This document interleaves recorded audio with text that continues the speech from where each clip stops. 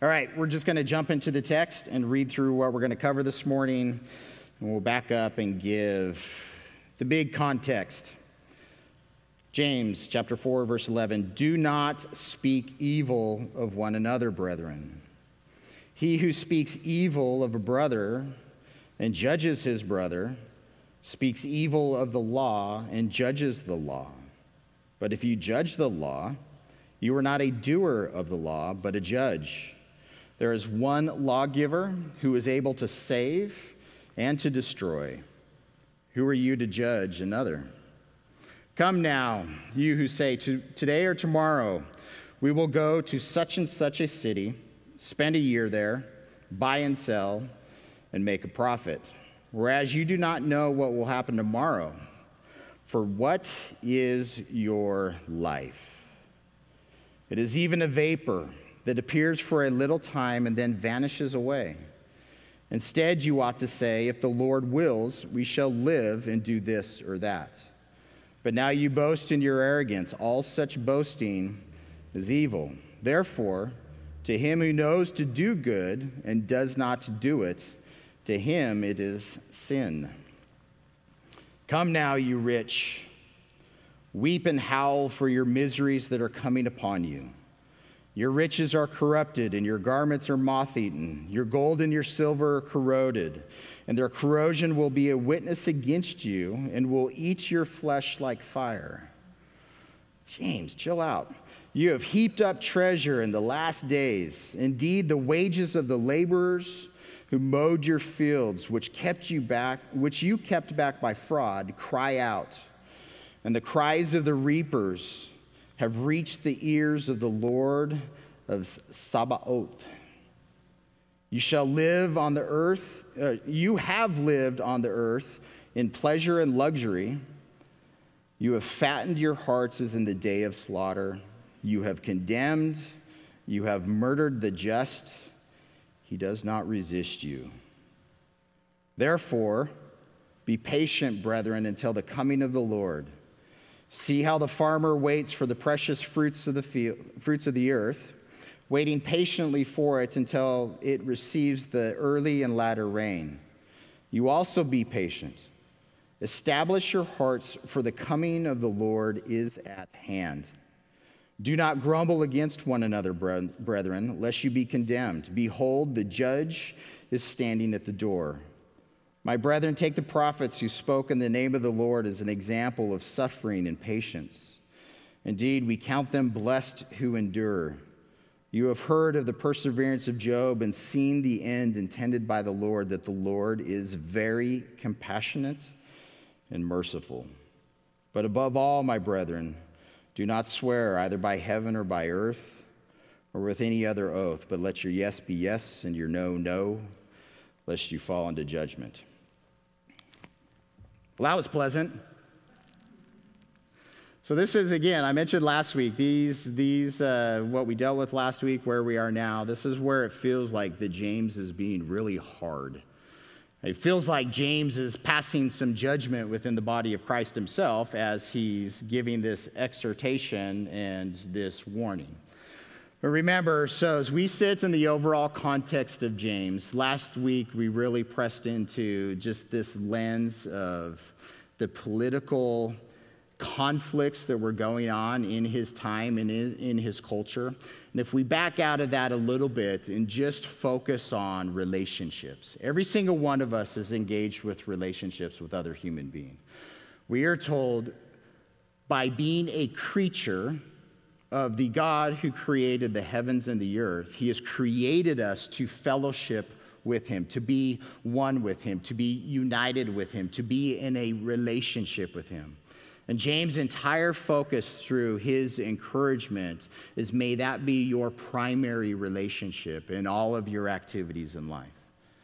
But he's dealing with our human hearts and the relationships that we have with one another in our households, in the body of Christ, in our workplaces, in our culture.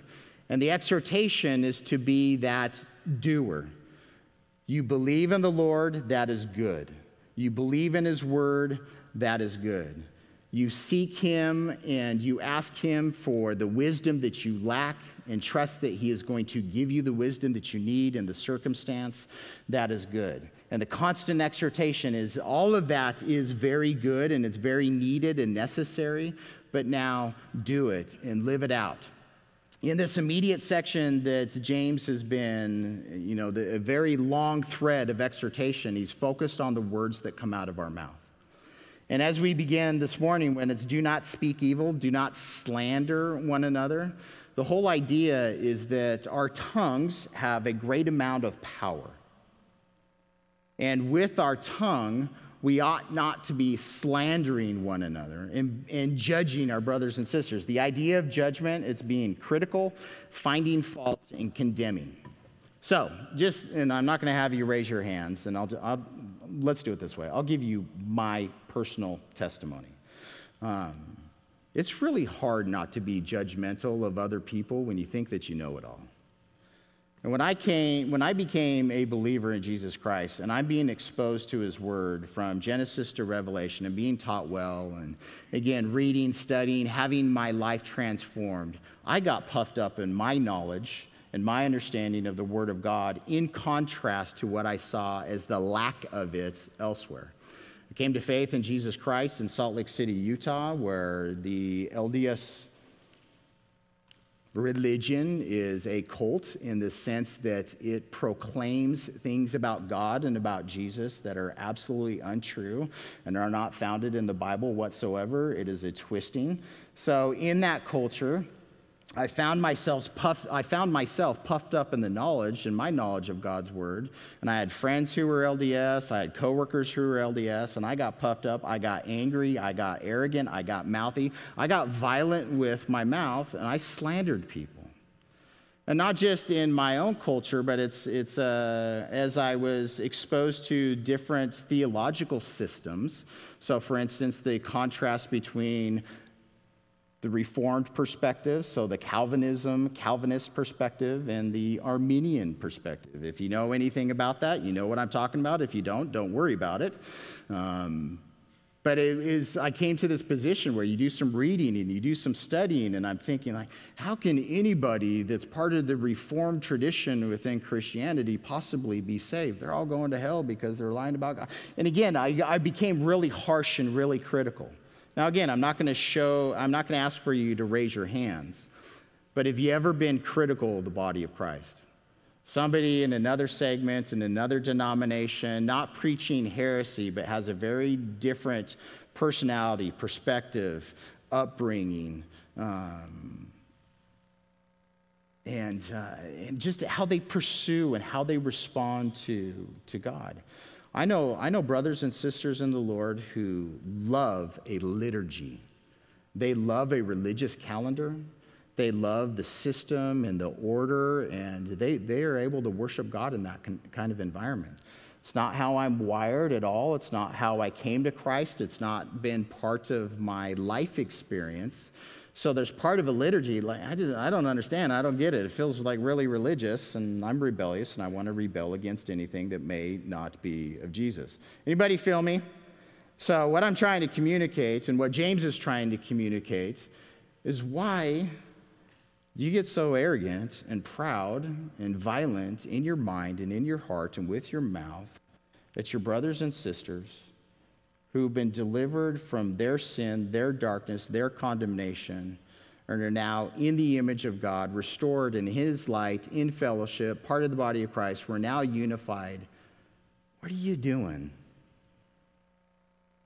Knocking, throwing stones at, chopping down the bride of Christ.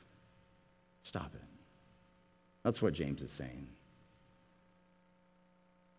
We have an incredible amount of power with our mouth. Our mouth speaks what our mind and our hearts meditate on. So out of the heart, the mouth speaks. This is Jesus' teaching and instruction.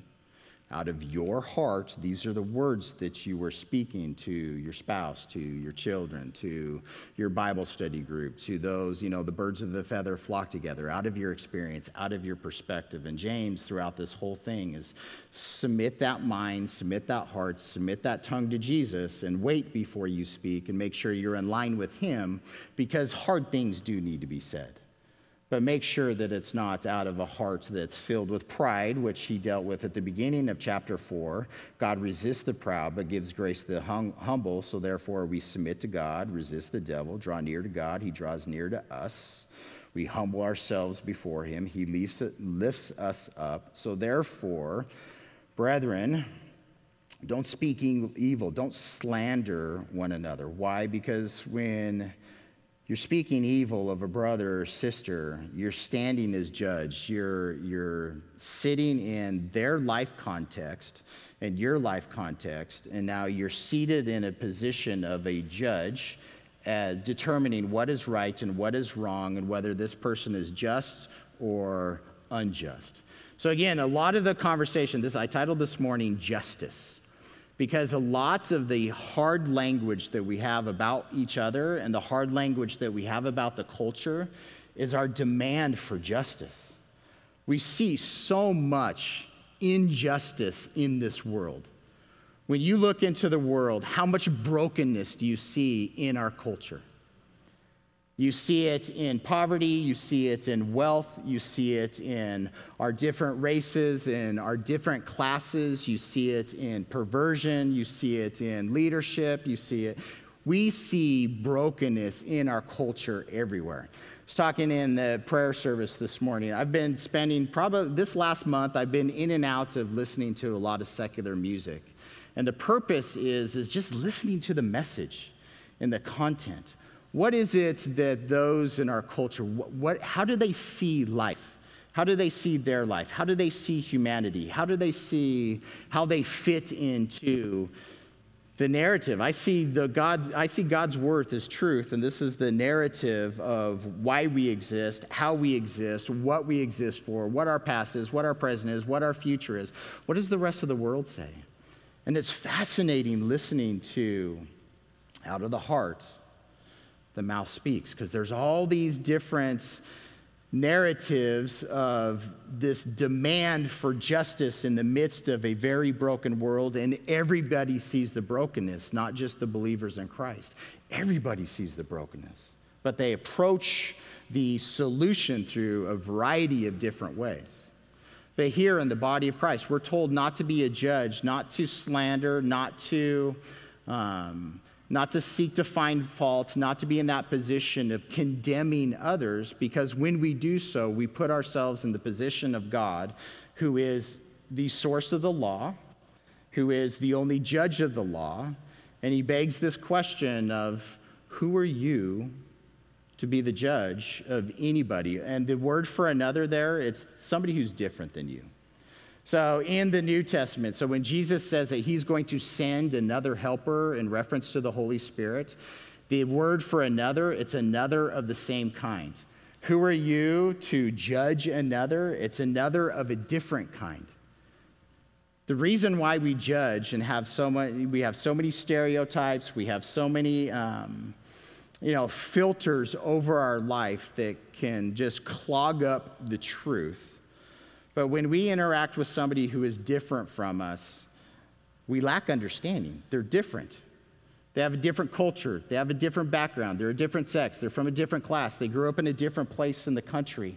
They have a very different lens and understanding and just in their own life experience. And it takes a lot of effort to get to know that person and their differences. In the body of Christ, we are told we are one. In the beginning, when God created the heavens and the earth, and he creates Adam and Eve, they are one in God. They sin, and there's brokenness. From that brokenness in that narrative, we watch the division of the languages, because when sin gathers together, when brokenness gathers together, sin reigns and sin rules. I mean, that's the whole narrative of the Old Testament, and not not fellowshipping with the world and its culture and pursuing idolatry, all these definitions of God that are outside of his definition. But as we gather together now as believers in Jesus Christ, we are back together in unity, not broken, not restored, but we are now one in the body of Christ.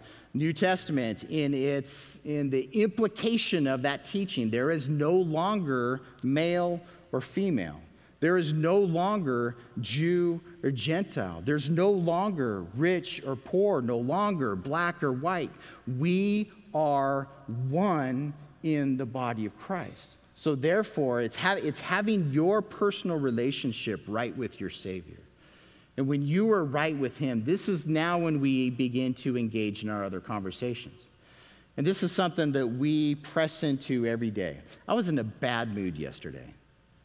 All I wanted, when I'm in a bad mood, leave me alone. I just want to work.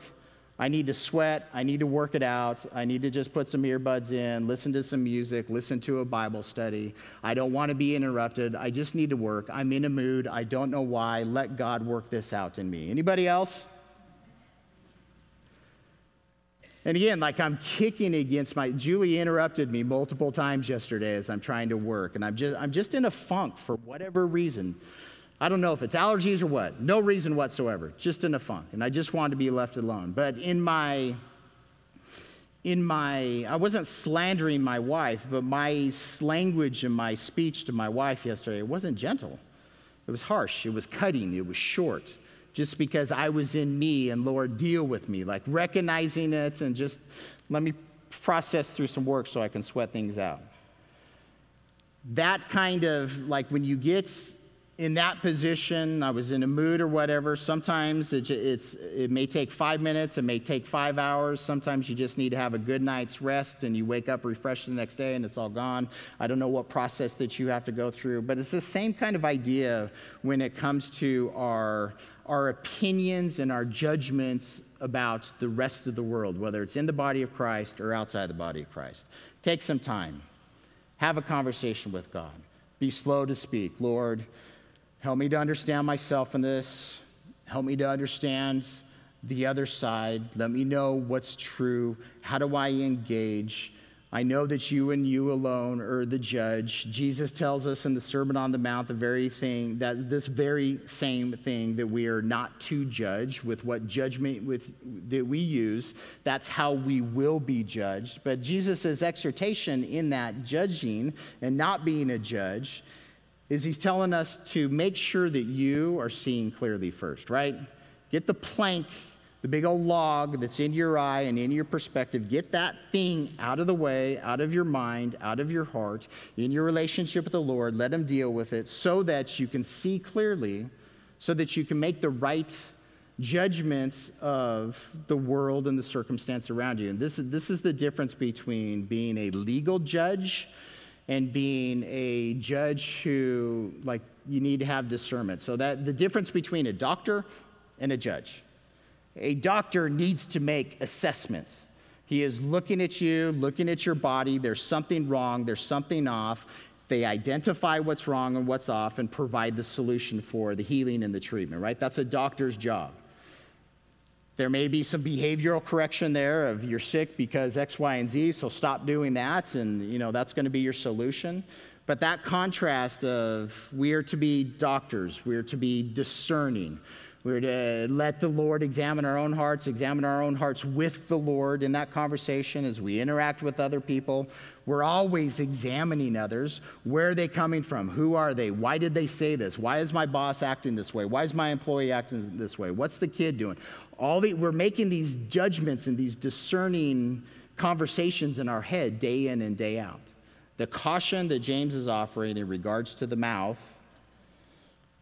is don't be slandering with it. Now, sit in the perspective of the class system. So we're going to start talking about the rich here in a second.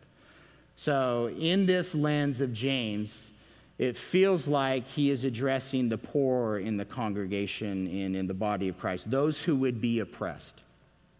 Just sit in our own culture. How much does the middle and poorer classes judge and condemn verbally and publicly in our culture in regards to the rich. Like just even Friday, the Dow dropped 1,000 points on Friday. We have a fascination with the rich. So right underneath the article, the Dow falls 1,000 points. It's now a statistic on how much Bezos lost in his fortune on a singular day. Who cares? Right? But we're fascinated with those who are wealthy, those who have, those who retain, the whole conversation of the redistribution of wealth. It's a very real thing. It's a real thing in the Bible. It's a real thing in our culture. Those who hoard. I sit in my daily job. It's all in the sphere of philanthropy and Christianity and where those things intersect. I work around and do accounting for the very wealthy in the body of Christ. And I sit in narratives and stories. I mean, just a couple weeks ago, I worked with a foundation who they raised $10 million in one weekend that's to help fund foster care issues in our nation. There's 400,000 children in our foster system today. Not only in our foster system, but those who are transitioning out of the foster system as young adults. What is a foster child? Somebody who has been abandoned by mom and dad for all kinds of sin issues. All kinds of stories. So here's a foundation in one weekend that was able to raise $10 million. How did they raise that money? Some rich people were able to give significant funds to be able to support a very worthy work in the name of Christ in our country. Do you agree? So James here, he is not condemning people who have wealth. The condemnation that he is addressing is those who have wealth, who are living their life independent of God. Now, James is talking to those who believe in Yahweh as God. He is talking to people who believe in Jesus Christ as the Son of God, as the Messiah, as the one who has saved them from their sins. He is talking to the body of Christ. And what he is observing in his culture, in his time, and we can observe this in our culture, in our time today, is those who believe in God, who believe in his word, and are still living their life independent from God anyways. So listen to this language. Come now, you who say, today or tomorrow we will, and it's literally this language, let us, using God's language. In Genesis, God said, let us create man in our image. At the Tower of Babel, God said, let us go down and see what's going on when God divided the languages of the world. James is picking up on the exact same type of language. When we say, let us do this. Let us go to this city and make this investment. He's dealing with the merchant class, so those who are in business, who are selling services and products. Let us go make some money, and you're sitting in your financial analysis of how much money you're going to make in the city. Let us go spend some time there. We're going to buy and sell. This is a singular word in the Greek. It's where we get our emporium from. So you think of just a grand emporium where you go as a consumer to buy and sell all different kinds of products, and we're going to make a profit. The focus of the heart that James is looking at is those who are sitting in those life decisions independent of God.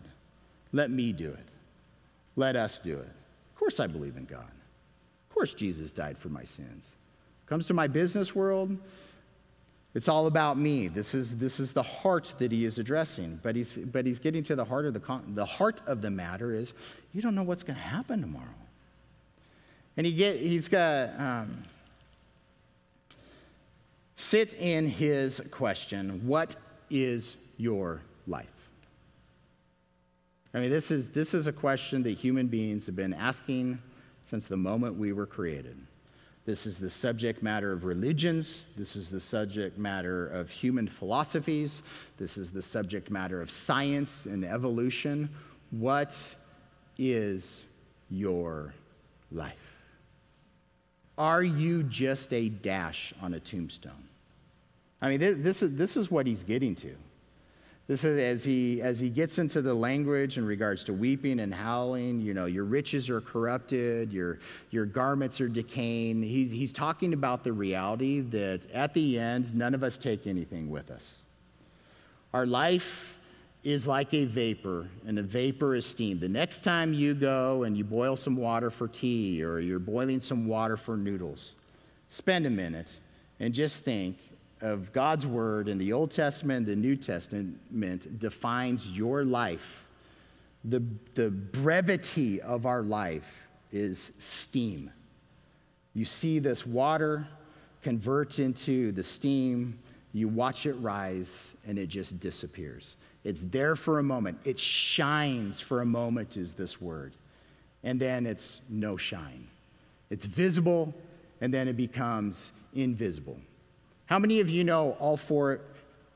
Rephrase. How many of you do not know all four of your grandparents?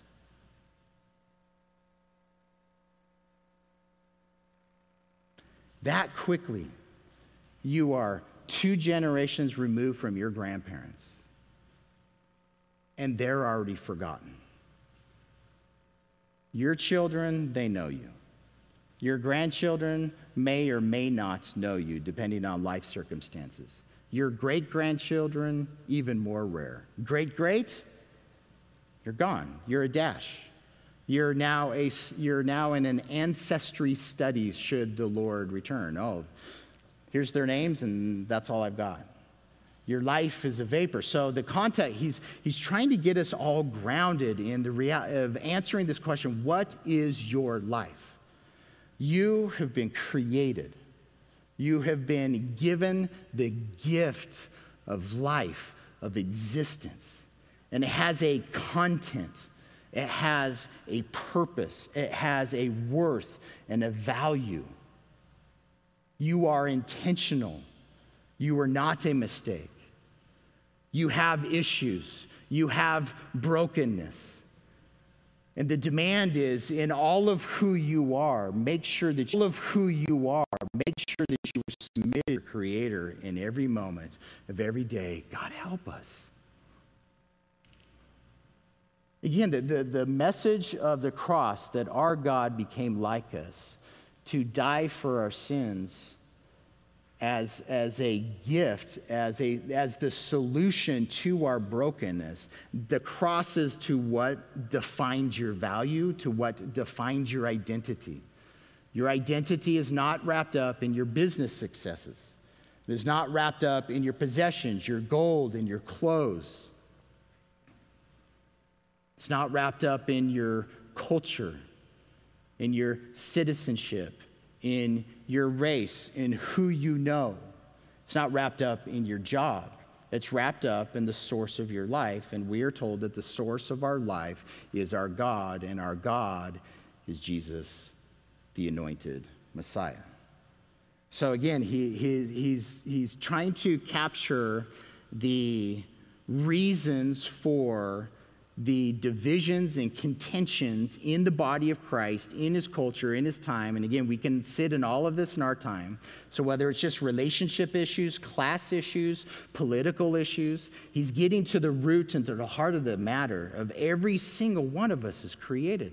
So why do we lift up ourselves in opposition to another brother and sister in Christ? As a judge, don't do it. Why do we lift ourselves up in our business successes as merchants, whether we're providing products or services? Don't do it. And then he shifts into a landowner. Now, we live in a very urban community that nobody in this room more than likely is earning your income off of the land. But again, as James is dealing with this culture, there are merchants. They're making their money from from products and services, and those who are financing their households and their lives from the land. So this is in the beginning of chapter 5 when he's talking about weeping and howling. Again, the perspective is everything that you have is going to corrode and come to nothing. In your pursuit of building up stuff, you're defrauding those who are working on your land. You're withholding their wages. You're heaping up treasures in this earth. And again, Jesus deals with all of these teachings in the Sermon on the Mount. Where your heart is, where's your what? There's your what? Where your heart is, There's your treasure. There's what you consider to be valuable. Same thing, Jesus gives us the instruction that we are to give the daily laborer their wages.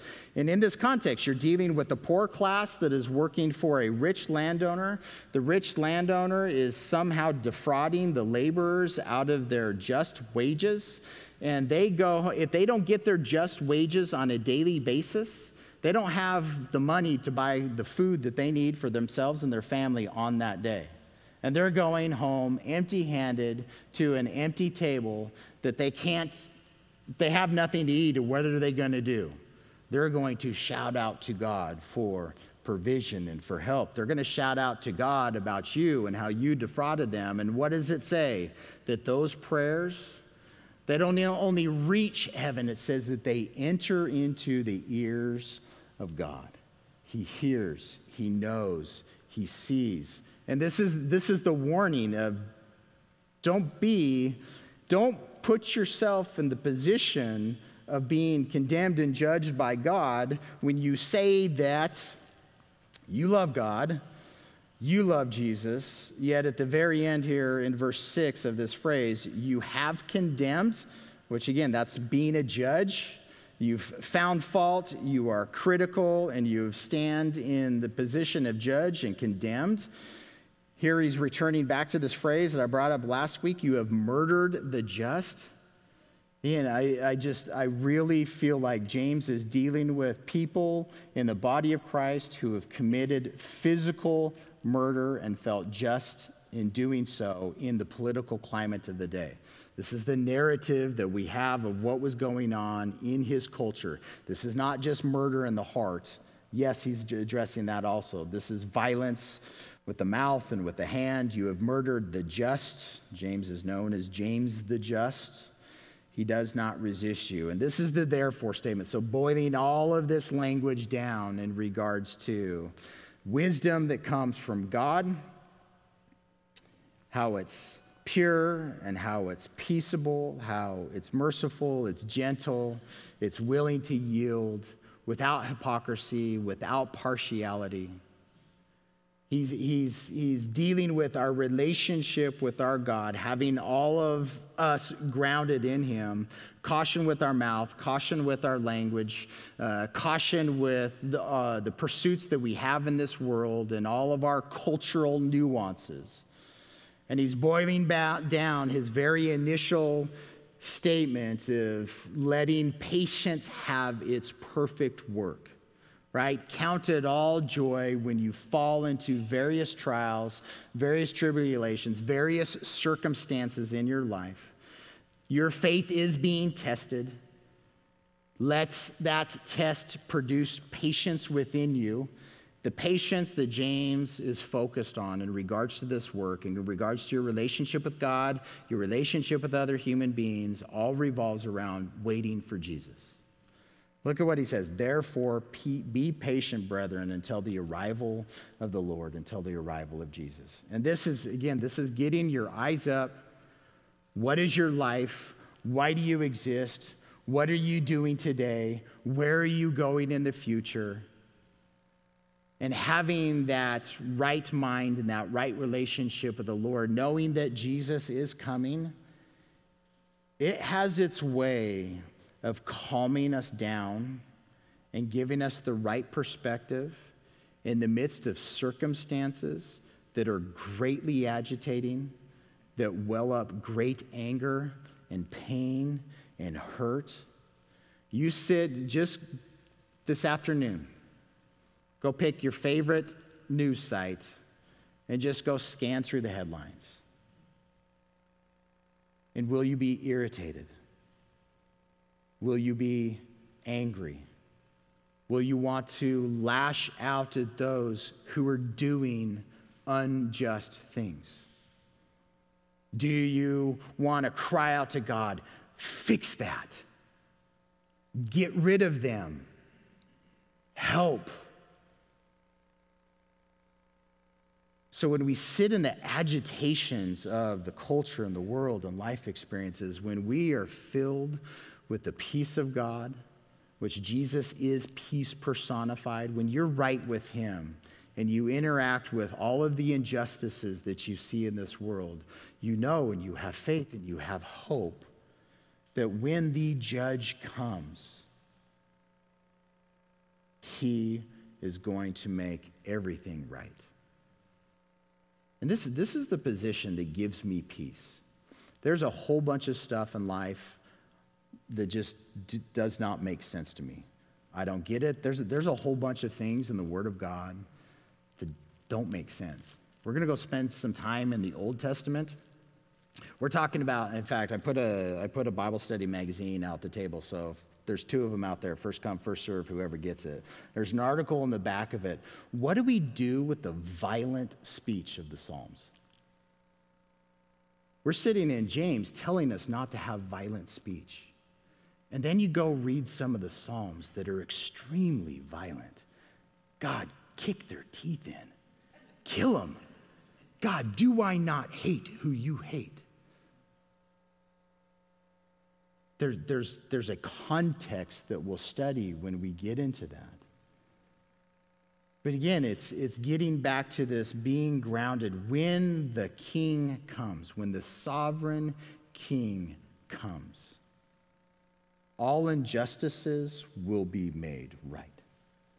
And we are told earlier, his mercy triumphs over judgment, right? His mercy swaggers, boasts over judgment. And his mercy in our lives, in our hearts, in our context, needs to boast over. It needs to swagger over the judgment that we want to pronounce. The anger that gets welled up. Again, just submitting that to the Lord. Jesus, I am praying for your kingdom to come today. But first in my heart, in my mind, in my mouth, in my behavior, let your kingdom come. But oh Jesus, are we waiting and yearning for you to come and do away with evil and do away with the lack of justice that we see everywhere. It's this therefore statement. Be patient, brothers and sisters, for the arrival of Jesus. And again, the exhortation, the example that he provides. Look at the farmer. Does a farmer have to be patient? It takes a long time for a fruit to yield out of a seed. Soil has to be prepared. Seed has to be planted. That seed has to be watered. You're dealing with an agricultural society that is absolutely dependent upon the early and latter rains of the season to produce a healthy crop. A farmer demonstrates a tremendous amount of patience for the precious fruit to yield itself. That picture, that cultural picture James is bringing up for them to understand. The necessity that we must have as we wait for Jesus and his fruit and the future harvest to come. We are waiting, therefore be patient, strengthen your hearts in Jesus. His coming is approaching, is the word. Again, he gets back to it. Don't grumble, don't groan. This is such a great word. There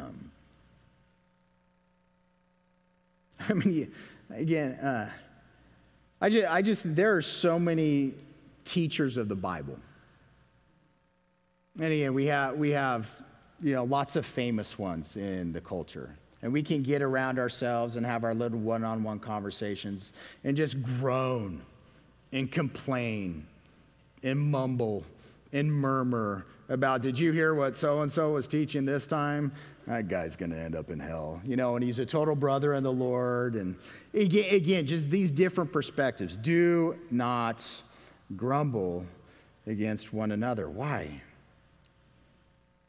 Because you're putting yourself in a position to be condemned, to be judged. Are you really in a relationship with Jesus, or are you just pretending and you're outside the body of Christ and you are still condemned and dead in your sins? You have not been made alive by the one who has life. And the warning again that just all of this is language to snap our attention to reality.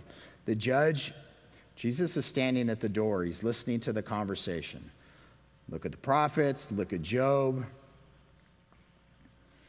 The Lord again. He's very compassionate. He's merciful. The whole language there about let your yes be yes and your no be no is just be a man and a woman of integrity. You don't need to add all of these extra things to your oaths and your commitments. And Jesus deals with these exact same teachings. So all of this, James, is honing down to our relationships with each other in the body of Christ that is only built upon the foundation of Jesus, right? God himself is very compassionate. He's gentle and he's merciful and he's loving. You know, we know all of these definitions if you've spent any time in the Word of God. He is not hateful. Yes, we're going to go sit in the Old Testament and we're going to deal with a lot of war. David was a man of war. There's a lot of violence. God used war. He sent his children out to war and brought them back from war.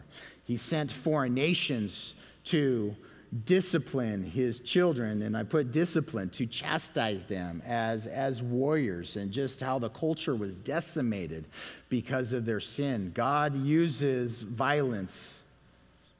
And we're going to see this in the Old Testament. There's a purpose. There's an understanding of our God working in the hearts of men and women and working that violence out of us. He is the one who is compassionate. He is the one who is merciful. He is the one whose mind and whose heart that we need in this very moment today. As you're looking at the political spectrum, what are you praying for? How are you processing through that?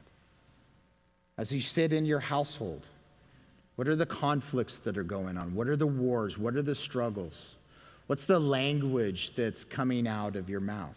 Again, I'm sitting in conviction yesterday. I wasn't violent, but I was harsh. I was short for no reason other than I'm just having a moment, and that's wrong. God correct me and God change me. What's your language at work in regards to your boss, in regards to your employees, in regards to your customers? I sit in judgmental language that can escape my mouth and that definitely comes into my ears day in and day out, and it warps me. It becomes a filter over my heart that I start speaking and, thinking and speaking the same things that I need to be free from. And where's the Holy Spirit sitting with you right now in that circumstance and that person that just inflames you? The language that James is using is that flame that's in you, it's going to consume you. And you need that fountain of living water of the Holy Spirit to douse that fire out of your soul. So, Holy Spirit, we look to you right now. We're asking that you come and that you be that river of water. We have fires that burn within, Lord, that rage against self, that rage against this world. Some fires need to be doused, and we're asking that you do that through your Holy Spirit. That same imagery, Lord, some fires in us need to burn and they need to rage, because fire is also used to refine us and to burn out of our souls all those things that don't belong there. Lord, I'm asking that you free me from my stereotypes, Lord, my prejudices, my background, my political narratives, my religious narratives. Lord, I want my heart and my mind to be clean and pure in the sacrifice of your Son. I want to worship you in spirit and in truth. I want to be like you. I want to be a mature man of Jesus and not a toddler still just flailing around in my tantrums because I'm not getting what I want. Lord, I want the purity that comes from the hope of seeing you. So make yourself known to us today, Lord. Make your life visible. And we don't just want moments, Lord, a vapor here and there, but we want our lives to be fully in you and consumed by you and for you, directed by you. Work out of me, Lord, the darkness and the filth and the anger, the judgments, the pursuit of things that make me comfortable. Work out of me, Lord, the identities that I have of establishing myself as great in opposition to another when truly, Lord, you and you alone define me. We love you tremendously.